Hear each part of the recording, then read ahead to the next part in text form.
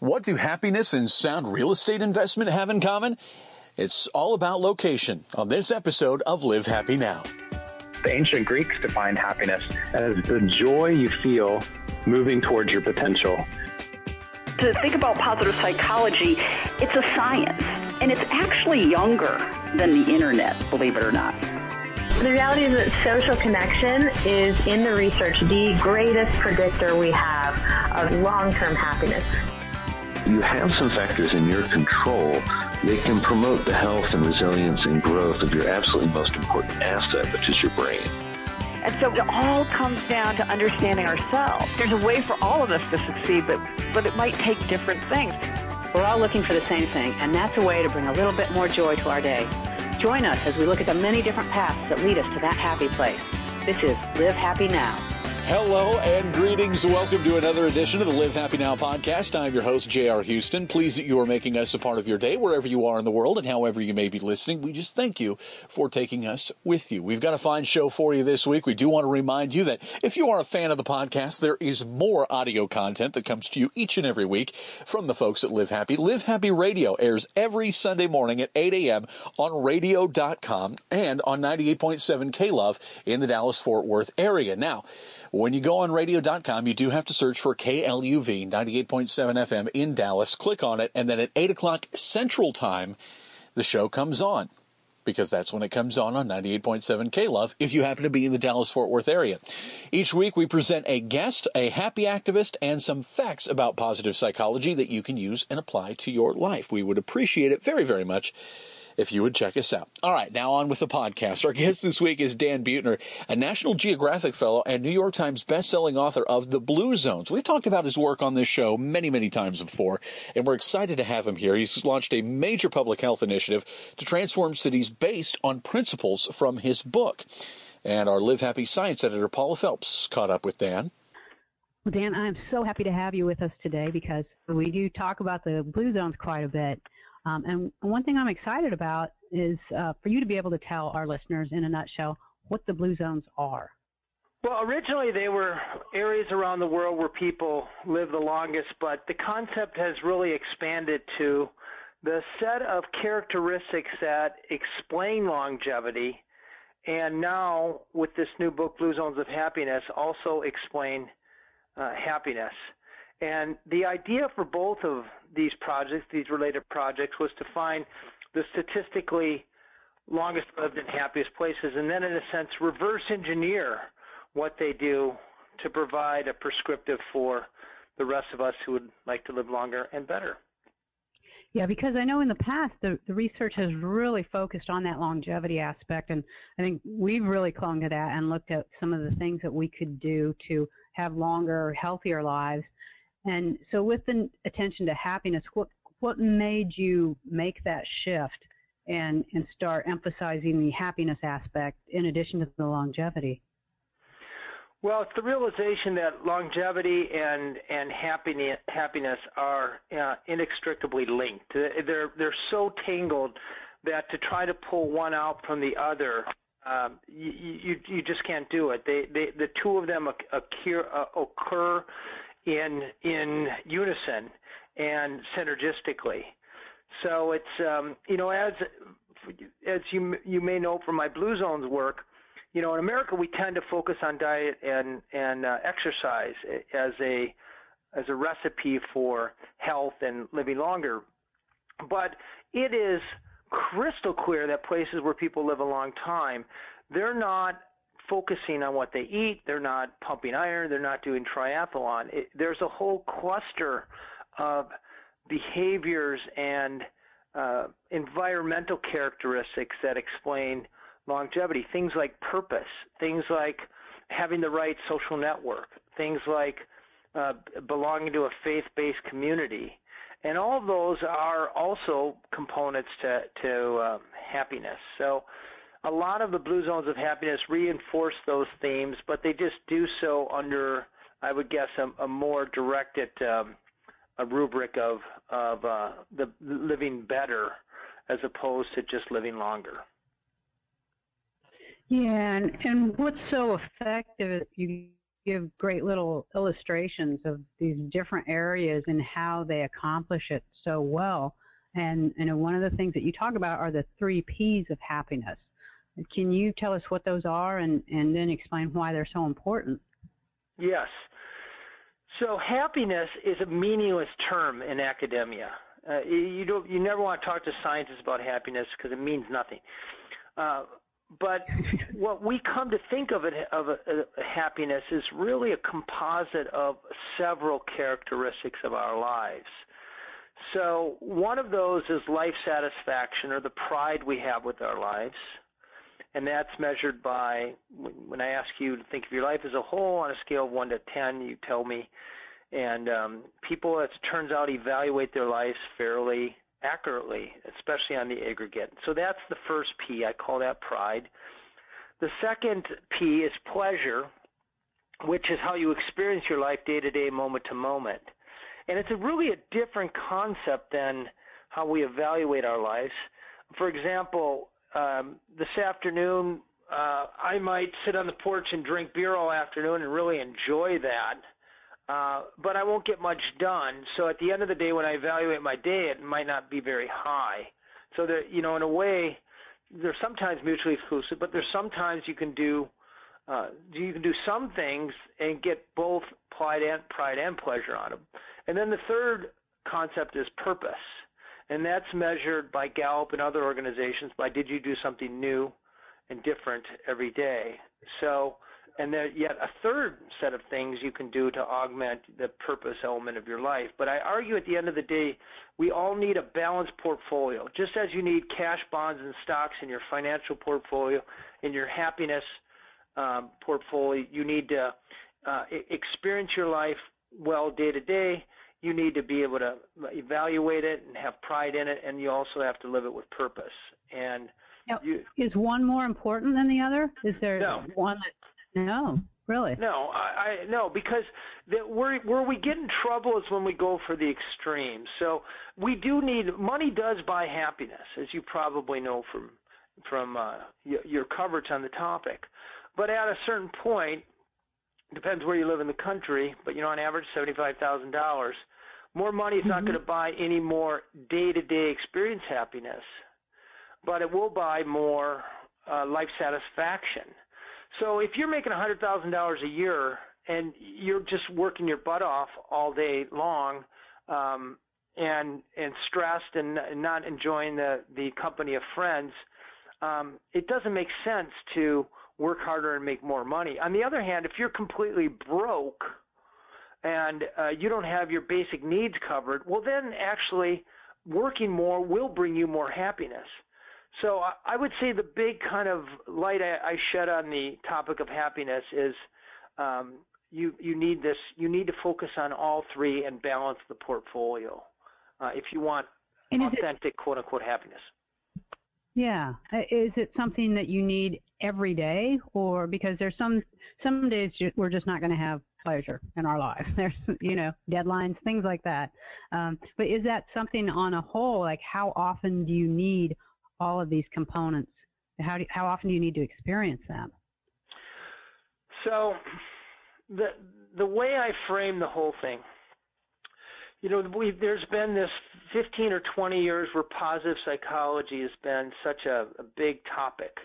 And these sort of lab-tested strategies to get more positivity in our lives through meditation or through generosity and gratitude and savoring, etc. But I argue that, trying day by day to increase your happiness will more than likely make you less happy. And even if it does work, most people can't stick with the program more than about 9 months. So occasionally short-term success, almost always a long-term failure. So to your question about day-to-day pleasures, what I try to talk about in Blue Zones of Happiness is how you set up your life so you're more likely to be happy every day without trying to guarantee every day is going to be happier. So, a few things. For most of us, having 5 to 6 hours of social interaction is going to stack the deck in favor of happiness. getting at least 7.5 hours of sleep for most of us. Don't be penny wise and pound foolish with sleep. Starting your day with a complex carbohydrate, not a real fatty breakfast, and eating 7 servings of vegetables a day. Taking a nap, spending not full time, but part time at least every day, working at a job, a volunteer, or a passion pursuit that allows you to live out your values, do meaningful work, and give you a feeling like you're contributing. So all of those. Let me ask you, because I'm sorry to interrupt you, but on that job especially, that's something we talk about quite a bit. We deal with work topics frequently with Live Happy. And if you have a job that you're not happy with, you also mentioned doing some other pursuit. So can you offset the unhappiness of a job by volunteering or having a hobby or something like that? Well, I wouldn't say offset, but you could augment your happiness. So you may need to do your job to cover basics in life. Everybody needs food, shelter, health care, some education, some mobility, some feeling of security. So some people just have to work. And to your point, if you look at Gallup data, only about 31% of Americans actually like their jobs. So the vast majority, over 2/3 of us, don't like our jobs. But coming home from that work, minimizing it, you're much more likely to be happy if you're working less than 8 hours a day. But trying to give yourself some bandwidth to volunteer, to put your passions and the things you like to do and the things that you can contribute to work, either through volunteering or some hobby or some sort of social outlet. The wrong thing to do is work so hard, come home exhausted, and watch the average 4.4 hours of TV like most Americans do. That's just a recipe for a crappy life. One thing you talk about is moving to a place where you'll be happy, and your book talks about ways to find your happy place. But people are going to say that you can't just pick up and move simply because you want to be happier. So what would you say to them? Well, according to the U.S. Census Bureau, the average American moves about 10 times in their adult life. So that's 10 opportunities. So if you're truly interested in the happiness and health of your family and yourself, you would pay attention to how important it is where you live is in the whole kind of recipe of happiness. If you can't move in the city, if you can't move away from the city you're in, and I understand that, a few things you should try to do is move closer to your work. As we pointed out, this is Daniel Kahneman's work, and the least favorite thing we like to do day to day is sit in traffic. You're more likely to walk to work if you live closer to it. You want to live in a neighborhood with sidewalks. It's a hallmark of you want to live on a block where everybody has more or less the same status as you. Your realtor will tell you to buy the most inexpensive house in the block. But I'll tell you to buy the one like everybody else's, because you neither want to stick out too much, nor do you want to be reminded by all the stuff you don't have by moving in with near rich people. Oh, interesting. Psychologically speaking. You want to be close to parks, trees. If you live near water, you're about 10% more likely to be happy than if you don't live by water. There's a similar effect living near mountains. So these are all things to look at to stack the deck in favor of happiness. And again, we should point out the same thing that's accounting for happiness also contributes to longevity. Is that correct? Health and happiness are inextricably linked. You cannot pull them apart. So maybe you don't want to tell someone you want to move to be happier, but you could tell them you're moving for your health, and that would make more sense to them, wouldn't it? Yeah, so we did, my previous work were the blue zones, studying the longest lived parts of the world. I'd say there's about an 80% overlap in the characteristics of a place where people live a long time and a place where people report the highest levels of well-being. Is there any one thing about the well-being aspect that stands out that isn't like the blue zones in terms of longevity? Is there anything that you found that makes them a little bit different? Because you said there's about 80% overlap. What are some of the differences you might see? Finding a job, I think, that suits your passions, not just your pay, is probably more prescriptive for happiness than it is for longevity. I would say making sure that your friends are happy, not just healthy behaviors.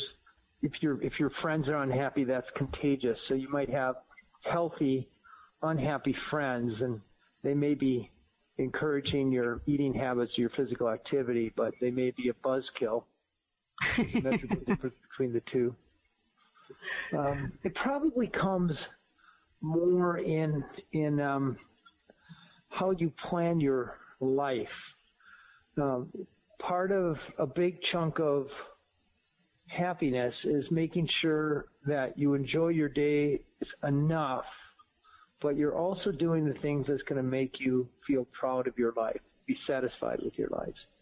And those require good education.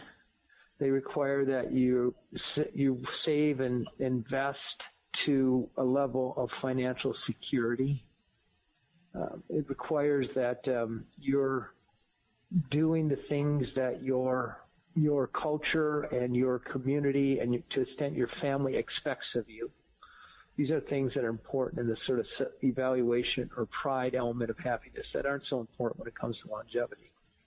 I'd also say that focusing on your immediate social network. More important than diets and exercise programs is identify 5 people whose idea of recreation is playing golf or tennis or biking or gardening or walking. They're vegetarians or vegans, even better. Not to say that you have to be one, but they will influence you. They care about you. And that they're happy themselves. And if you hang out with those 5 people, and I mean see them on a day-to-day basis, it is almost the surest thing you can do for the long run to favor both making it to a healthy age, 90 or 95, and enjoying the journey. That's fantastic, because I think we focus too much sometimes on the longevity and maybe not enough about how well we're going to feel getting there.